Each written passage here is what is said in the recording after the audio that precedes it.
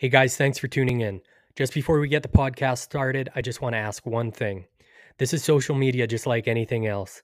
The more you engage, the more you like, the more you share, the more you tell other people about it, the bigger this podcast gets. So if I provide you with any amount of value or entertainment, please consider doing one of those. Thank you so much, and I hope you enjoy the episode. Hey, everybody, and welcome to episode 7 of the Built Not Bought podcast. I'm your host, Mac, and I apologize. I've been absent. I think our last episode was October 1st with Jordan Turbofil of One Contracting. I highly suggest you guys go listen to that. We talked about family. We talked about the flooring industry and our business, how we go about running things. Awesome episode, but this one's going to be a solo one. Obviously, I have a lot going on and a lot to update you guys on. What I'd really like to talk about is, my roots and where I came from and how I got to the point I'm at today, the point of ultimate happiness and marginal success, I guess. So basically, I'm a floor layer. That's the bottom line. That's where I came from. That's where I started. I've had a lot of different jobs throughout my life, but the backbone of what I've done has always been in the flooring industry. Why is that? Well, my family is so heavily absorbed in the flooring industry, and it really, the way I trace it back anyway, goes back to my dad's uncle Bernie. He was in his 70s when he retired, and he was installing carpet right up until the day he retired. This guy was a old union installer in the lower mainland of BC, and the guy knew his stuff. He was a true old school installer in that nowadays you have a lot of specializing, a lot of people who will do hardwood, laminate, vinyl plank. Then you got your tile guys. Then you got your commercial guys. Hard to find good guys, people who come do residential carpet, linoleum, that kind of thing. But back then, in order to call yourself a flooring installer, you had to know how to do it all. And luckily, my dad was able to get an education from my uncle Bernie and absorb all of his knowledge, which, of course, now my dad has taken and trained several family members, a lot of young guys to build a life in this trade that we have. My dad's been doing it for, I believe, almost 40 years now. A genuine master of the craft. And again, one of those guys who can install anything. And has the knowledge, not only the technical knowledge, but there's a lot of unforeseens and a lot of stuff you have to deal with, especially with renovations, that most people, you never know what you're going to run into. And those years of experience, you learn to roll with the punches, and you deal with situations really efficiently. So any veteran in any industry is going to have all those tricks of the trade that are so valuable to pass down. So he's got 3 employees, 3 young guys. 2 of them have been with him for about 8 years, and awesome guys, hard workers, and they're so fortunate that they're getting an education in the trade from someone who has that old school knowledge, along with the understanding of all the new products and techniques. A weird thing about the flooring industry is because, it's not like plumbing or electrical where, it's not regulated. Let's say there is a Red Seal program in British Columbia, a trade program that you can go and become a journeyman Red Seal flooring installer. The problem is with that, from what I've seen, the scope of the education base is fairly narrow. There's just so much out there to learn, and I really feel like hands-on is the best way to do it. And the other thing is there's not a lot of motivation to go and get it when you can just go out and start working right away and start making money, and start training on the job. Now, of course, there's there's a dark side to that. I see a lot of young guys out there charging money for work. It's one of those things, you don't know what you don't know. And being trained properly by someone who's been in the industry is so very important. It's something that I think has caused our industry to suffer because of, actually. So it'd be nice to see that Red Seal program amped up, maybe promoted a bit more. And accessibility is the other thing, because here on Vancouver Island, there's nothing available. You have to go over and move to the Lower Mainland, which is very unrealistic for a lot of people. Rent is, if you can find a place to rent, it's probably out of your price range, especially as a student. So yeah, accessibility is going to be a huge thing.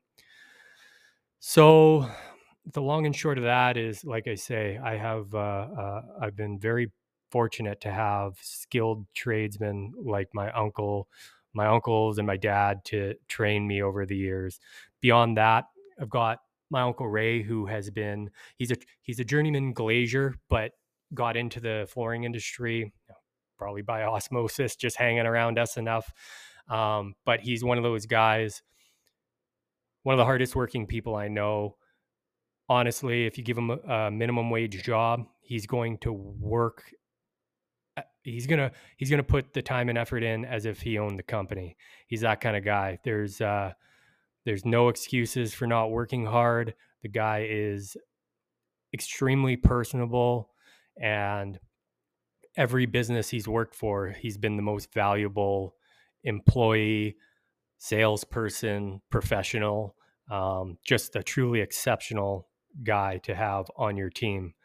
And then my Uncle Roger, who has been in the industry on the supply end of things for years. He started when he was young, like me as well, but he was in the sales end of things. He worked with various companies throughout the year, and then ended up becoming partner of a large supply company that covers the west coast of or the western part of Canada.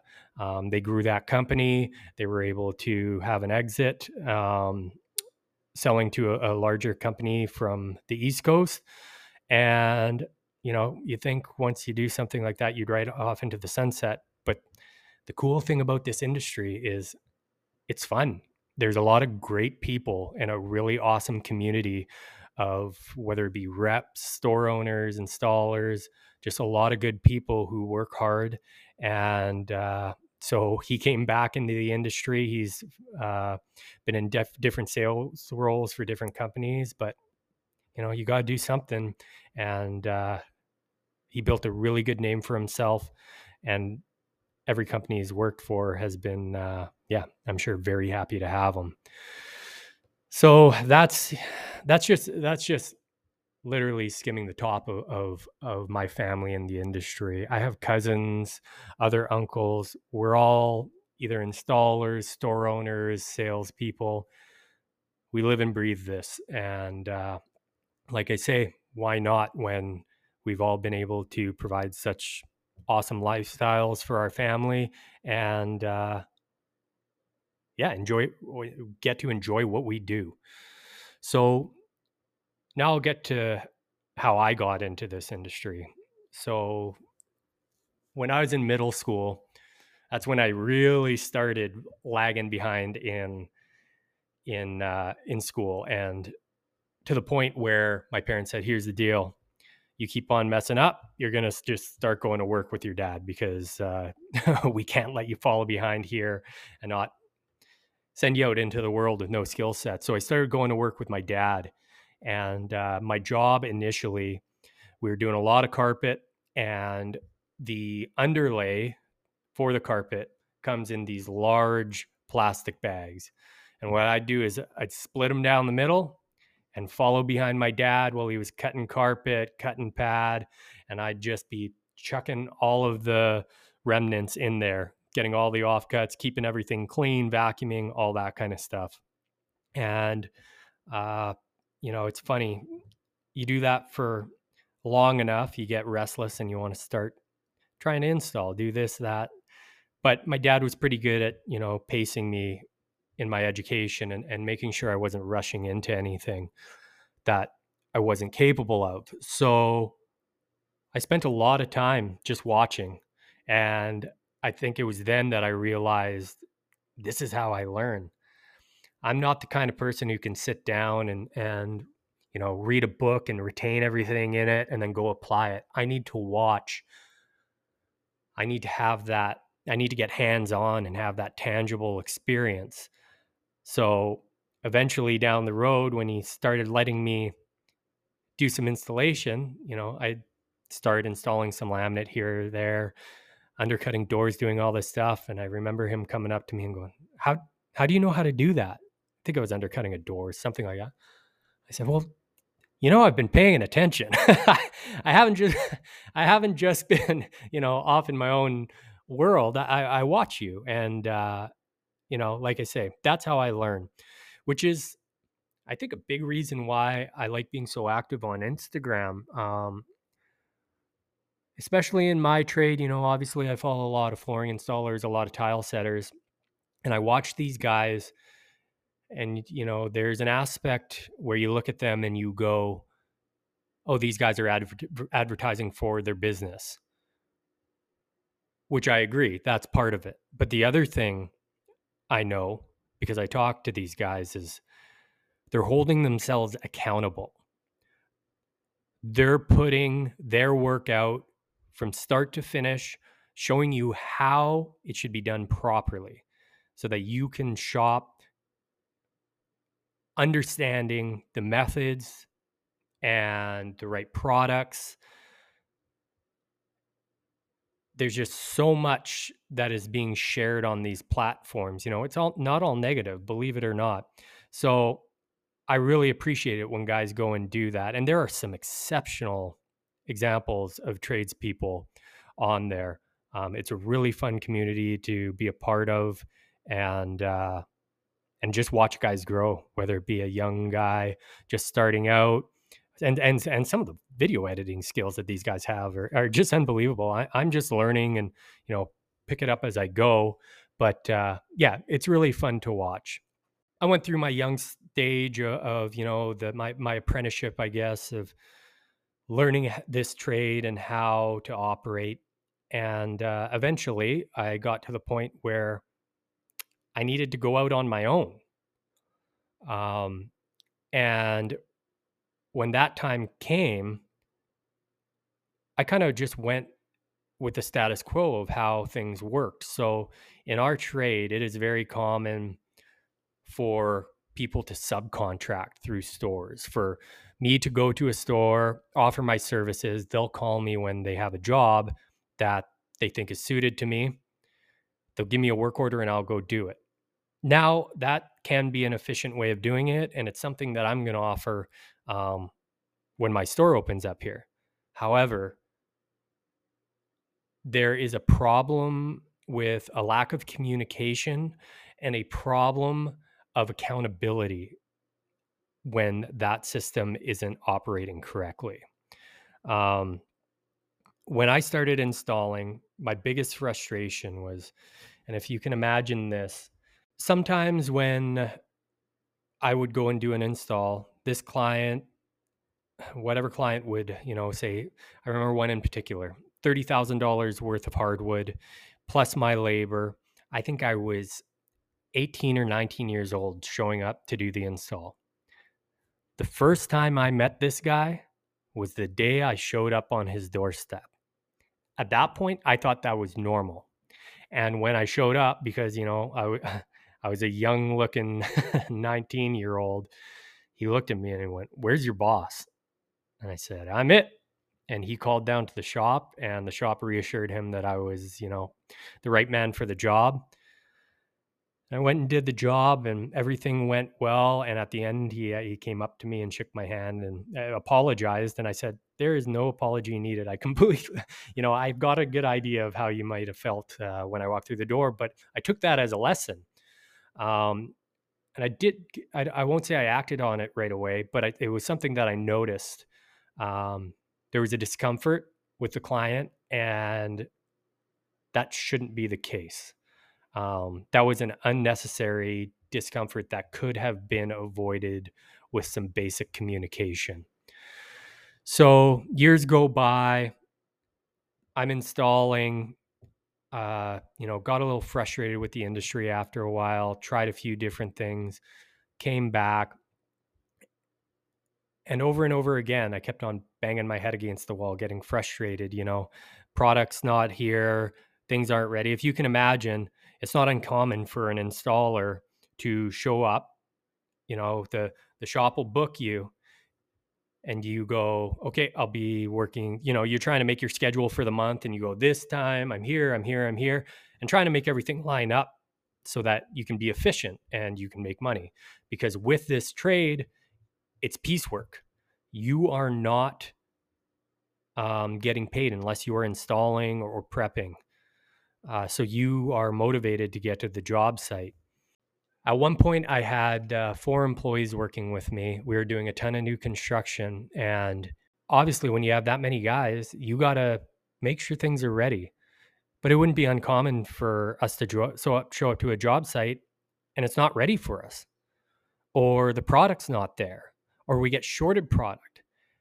And we're talking days delay where I got to keep my guys employed. I got to pay them. They need to earn a wage and I need to earn a wage, but there's no recourse. It would be nice to be able to throw something in the contract to, to get paid for days inactive, but it's not realistic, unfortunately, because there is someone who will come in and do it for a lower dollar. So I realized I had a serious problem. I owned my own business. I ran my own business, but I wasn't in control of my own business. So I decided to, once again, take a break, move away from installs. So this time I tried sales. I went and worked for a shop, and because I had a good understanding of the back end of the business, dealing with contractors, understanding their expectations, all that kind of thing. And then I had a solid knowledge on the technical end and the product end. I thought this could be where, I could do well. So that was a short-lived experiment in that, as much as, there were frustrations and problems with installs, I never had anyone angry at me. I never got any rude emails or people flying off the handle. That was the case when I was in sales. And here's why. Probably the most frustrating way to get yelled at is when you have no control over the situation and you're not being backed. So I don't know how many times I would book a job, get everything lined up,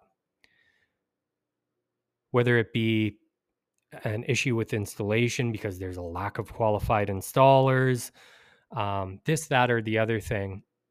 I would always do my best, do everything in me, whether it mean literally to the point of going and doing the install myself after work and on weekends because people aren't showing up, because that's my name on the job, because I promised the client that this job would be done so that their family can come on Easter weekend and get, have a nice family weekend.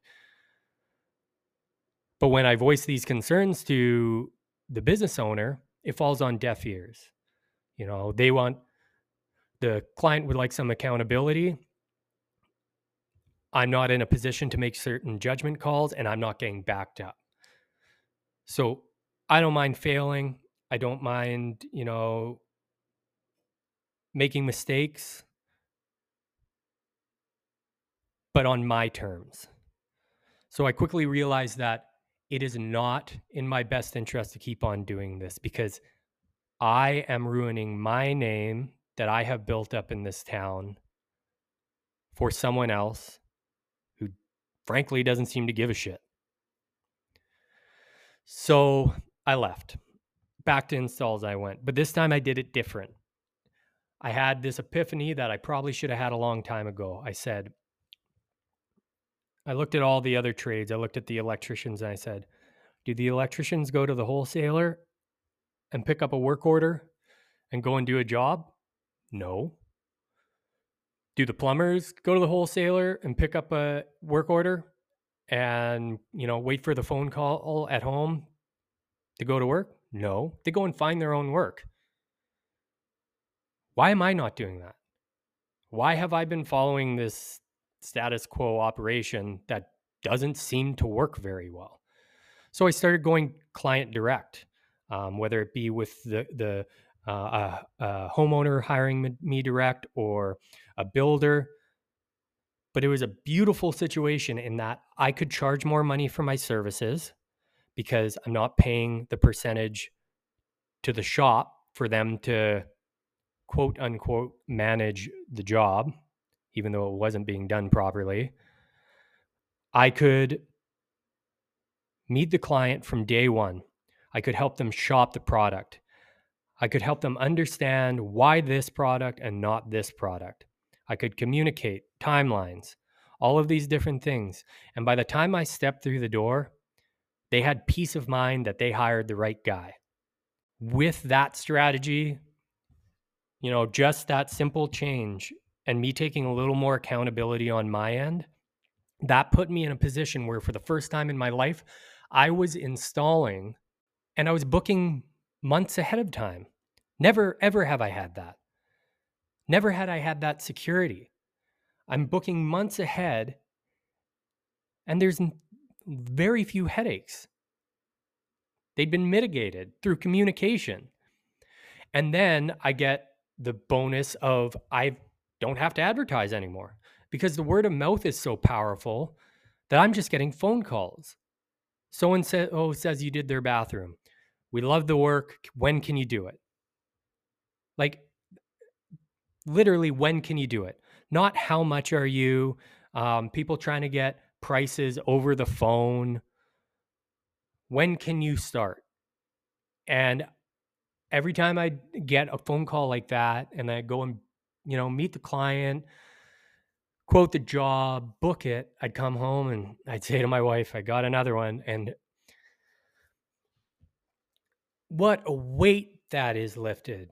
When you're the sole income for a family and you have that peace of mind and reassurance that you're doing something right.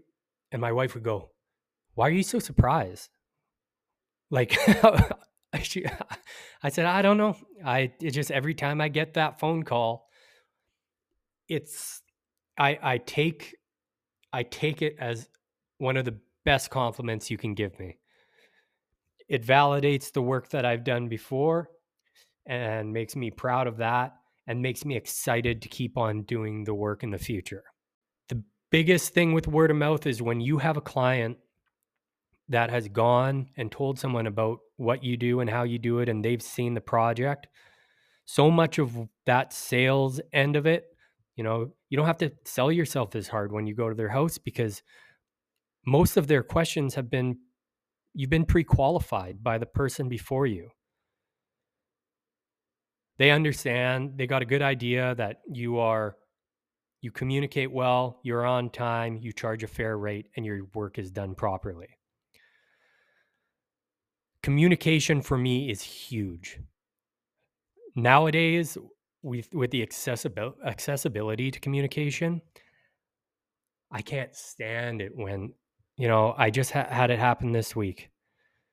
Trying to get a hold of contractors to get the shop ready, and people just aren't returning the call. I didn't even need an answer. I just needed to, I needed to know. I did need an answer. I needed to know that we were still on schedule and we're moving forward. And if we're not, okay, that's fine. But this is going to allow me time to make other arrangements. But then these people don't pick up their phone and won't return your calls. And then 2 weeks later, here we are. 2 contractors down and a deadline. So communication is huge for me. And I hope the people who are listening that aren't contractors, I hope you you realize that it doesn't just happen to you guys, it happens to us contractors as well. Okay, but enough ranting about my personal issues. So with with all of these lessons that I've learned over the years, and just from experience, just from being there, the exciting part of building a business is implementing different things and watching your plan come to fruition, watching the little things that you implement show a positive benefit to you and the client. Um, a bad habit that I had, and I think most contractors go through this at some point, is you get so busy. You have so many things going on. You're a million places at once, and not one thing that needs to get done is being accomplished. So, understanding how to pace yourself, qualifying clients yourself before you do the job. You don't need every job. Not every not every client is going to be well suited to your business. Some people have, you know, demands that frankly don't match their pocketbook. I always say this. I love the industry I'm in. I love what I do. But if I didn't have to do this, if I was financially secure for the rest of my life, I could think of a few other things that I'd like to try. And I think it's the case for most people. We do this for money. And, you know, unrealistic expectations need to be managed immediately, because otherwise your time is being wasted and their time is being wasted. One simple thing I do is when I'm really busy, I have a habit. I haven't had the ringer on my phone on for probably 5 years now, because when it's a client calling, or a new number that I don't recognize that isn't an existing client, I let it ring. And then they listen to the voicemail that states that I'm booking 3 months ahead. Right there, you have a bunch of people who are going to realize that they're not going to be working with you. It doesn't work. They need the job done in 2 weeks, and I'm not that guy. I have clients that have been waiting for months at a time. When I finally get to them, they are my focus. They've been patiently waiting.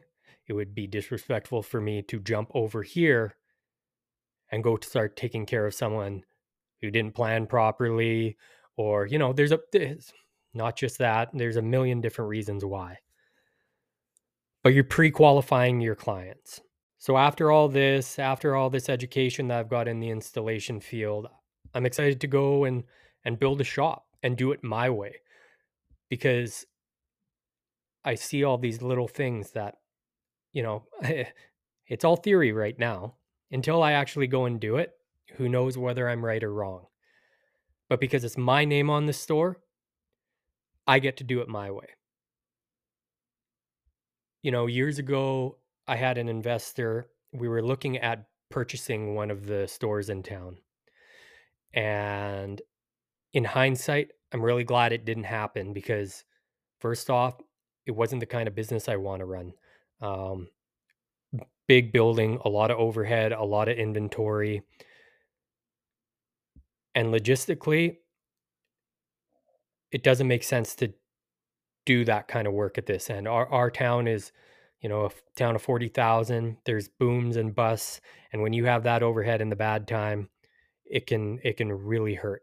Um, so, and beyond that, I wasn't mentally. I hadn't been through the later stages of my install career, and I learned so much in the last 5 years that I never would have otherwise. So I'm grateful for something that didn't end up happening, even though it was a little disappointing when it fell through. So now with this shop, I want to focus heavily on the people who are doing the work. I want the contractors to be taken care of. I want the installers to be taken care of. So our front end is the showroom, and equally as important are those people who come through the front door and they need service, they need installs, they need product, and they need to be educated, or they need to be pointed in the right direction if they already, have done some research themselves. That's very important. But these guys in the back end who are waiting till 9, 10 o'clock in the morning to get to work because the shop didn't prepare their materials the night before. That to me is unacceptable. You rely on those guys. Those are the guys who are going around, and when they're in someone's home, they go, "Hey, where should we buy our material?"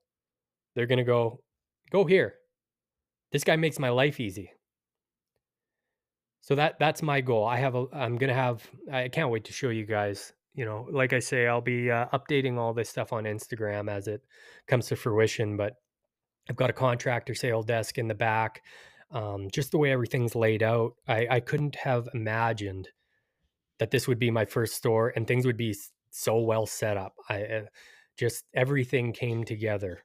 I've had a lot of people asking me in the last month, "Are you stressed out? Are you like, how are things going?" It's just like, yeah, there's an amount of stress, of course, but everything feels right.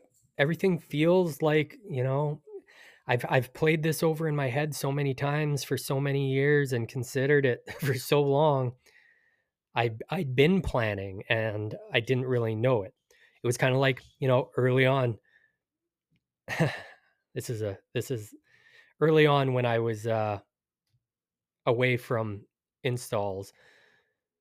I worked at Home Depot in the flooring department, and I was young, and people would come in and ask me for advice, and initially I could tell they were tentative, but once I started telling them all about the different products and what they need and how to prep, they'd be like, "How do you know all this stuff?"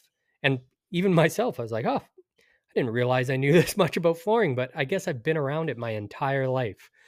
I always say the smells of my childhood were cigarettes for better or worse. Were cigarettes, the smell of sheet lino, linoleum, and Bondo, because me and my dad would be in the shop and I'd watch him do body work on the old hot rods.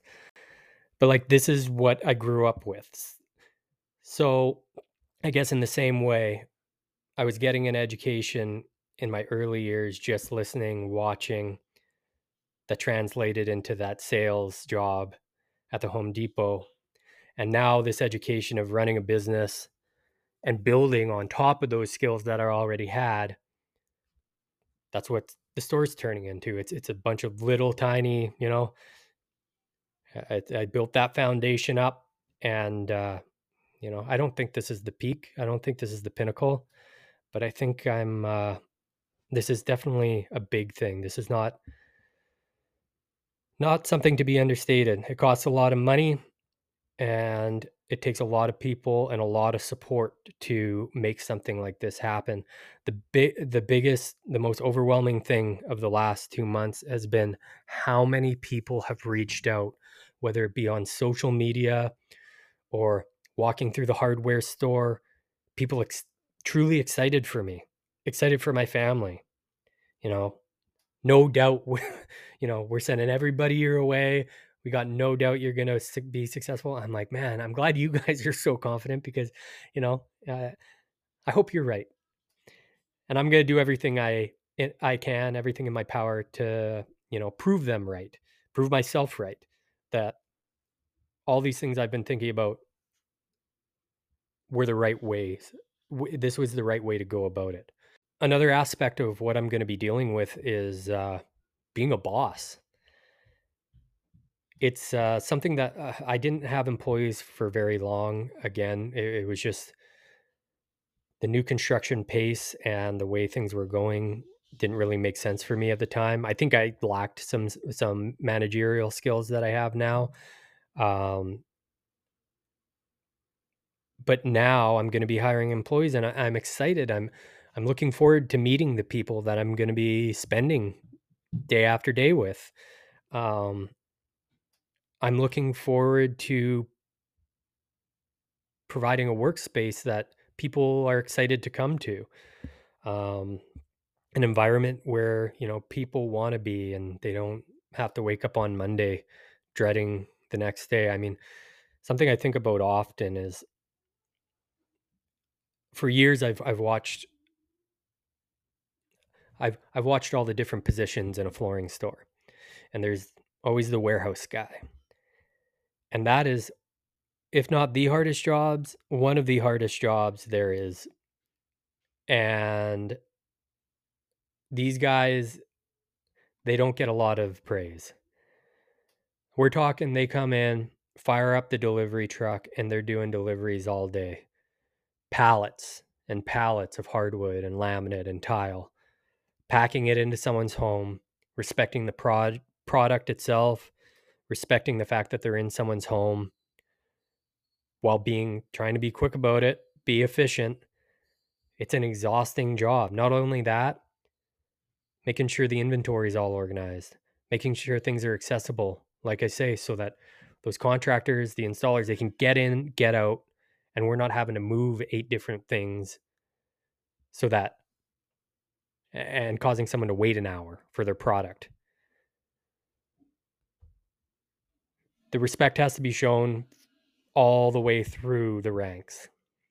That means providing a good wage and making sure you're understanding of what people's capabilities are.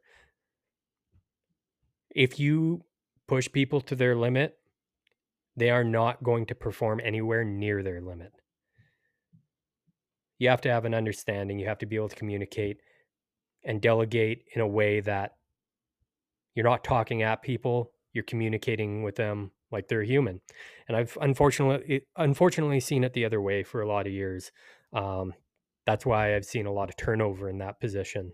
Um, Again, these are all theories of mine. Um, Applying these in real life, I might learn a lesson or two, and I will adapt as that goes. But, you know, I know in my experience with all the different bosses I've had, the different teachers I've had, I know how I react to positivity and encouragement, and I know how I react to demands and unrealistic deadlines. Let's put it that way. I want to share a story about someone who I really admire, not only as a business owner, but as a boss. It was one of the best employee situations I was ever in. So when I was 21, my wife and we had our first daughter, and I was working again at that job at Home Depot in Victoria, doing sales. My plan at that point was to make enough money to pay my rent and party on the weekends. That's all I was thinking. My friends were in school. I was just happy to be in Victoria having fun. Along comes our daughter, and I realized real quick that we're going to have to figure some things out. So, as much as I enjoyed the job at Home Depot, it's the busiest Home Depot in Western Canada. Um, and I was in the flooring department. I was being paid well because I was knowledgeable, and the days flew by, honestly. But I needed to go home. We needed to come home to Campbell River so that we could have family to help us go through this and have some support. So I got transferred up to the Home Depot in Campbell River, which was a very different experience because at that time they had just opened up.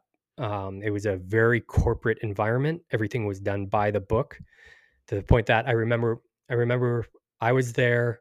It was the year that the Winter Olympics were in Vancouver, and Team Canada was playing for the gold medal, the game where Sidney Crosby scored that goal, and we weren't even allowed to listen to it on the radio. The store was empty. No one was there because everybody was watching that game. But we were not allowed to listen to it on the radio. So, needless to say, it was a frustrating position to be in. There was not a lot of support. A lot of people kind of frustrated in the work environment. So one day I'm walking the aisles, and down the aisle comes Tony. Tony was the father of one of my best friends in high school. Is the father, pardon me. He, his son and I we're good friends. We played in a band together. Tony comes up to me and he goes, "Hey, Mackenzie, I didn't know you were back in town. How you doing?" And, I said, "Oh, good. Just working here, got a baby on the way, this, that, and the other thing." And he goes, "Whoa, so lots." And I said, "Yeah, I got a lot going on." We talked a bit longer and Tony says, "Hey, Mackenzie, do you like working here?" And I said, "I got to do what I got to do, Tony." That's the only way I could answer that. I wasn't sure if anyone was listening. I was trying to be diplomatic about it. Tony said, "Would you be interested in working in a granite fabrication shop?" And as quickly as I as I could get it out, I wanted to make it sound like I was all about granite countertops and super passionate, and that's exactly what I wanted to do because I wanted this guy to hire me right now. Said, "Of course. Yeah, that sounds awesome. I'd love to do that." And Tony said, "Okay. Well, let's work this out.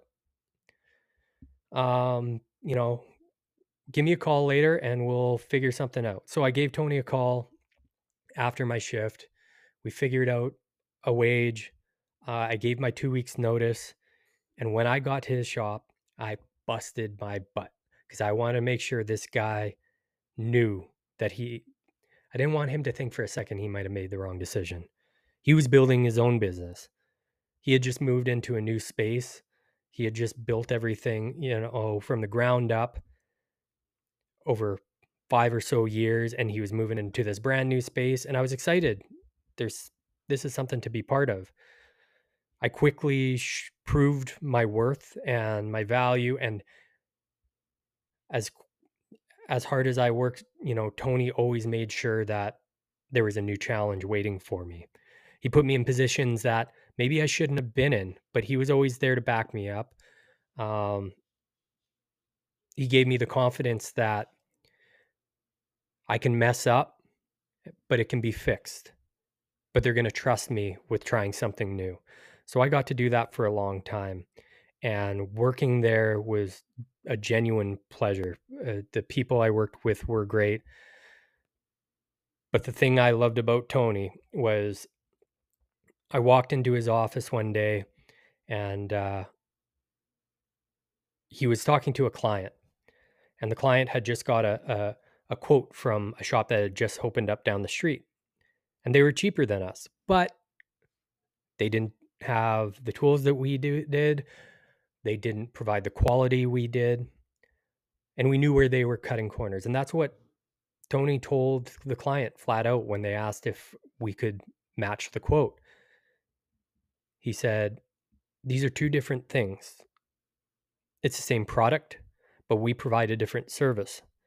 And as much as we would love for you to be our client, this just isn't going to work out. This is our rate. We'd love to do your job if you give us that opportunity, and we can promise you won't be disappointed." And I always admired that. He had quality standards that he maintained. He demanded a certain price. And I always thought that that was just because, you're in a business and you want to make good money. But more than that, Tony said to me, "The thing I'm most proud of running this business is the fact that I get to help families support themselves. He gets to help me find my way in a needless to say, I felt like my world was turned upside down.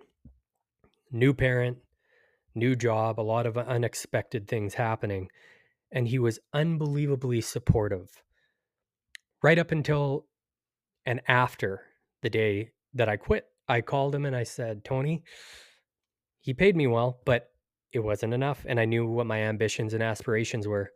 And he said, "Mackenzie, I completely understand. I very much appreciate the time you put in, the effort you put in. And, if I could have," I remember I remember him saying to my parents one day, "If I could clone that kid, if I could have, 10, 20 of him, my my job would be, a breeze." And that was a huge compliment. So I got this experience from this guy, and every job every experience that I've had in my work life has given me these different perspectives, whether it be fabrication school. I had this amazing fabrication teacher, and he showed me a whole bunch of other skills that I had, unique skills that I didn't realize I had, and he pointed them out to me. Um, you know, how my creativity really helped with my work, my ability to look at things a slightly different way than most people when I'm attacking a job. I had another boss. My job was literally scaling barges, chipping rust off barges, but I loved the job because I just liked going and working with the people. My boss, Stu, just an unbelievable guy. He knew I was a hard worker, just word of mouth, hired me on the spot. I decided I wanted to go to fabrication school, gave me an extra $1,500 on my paycheck to help towards that. Wasn't asked.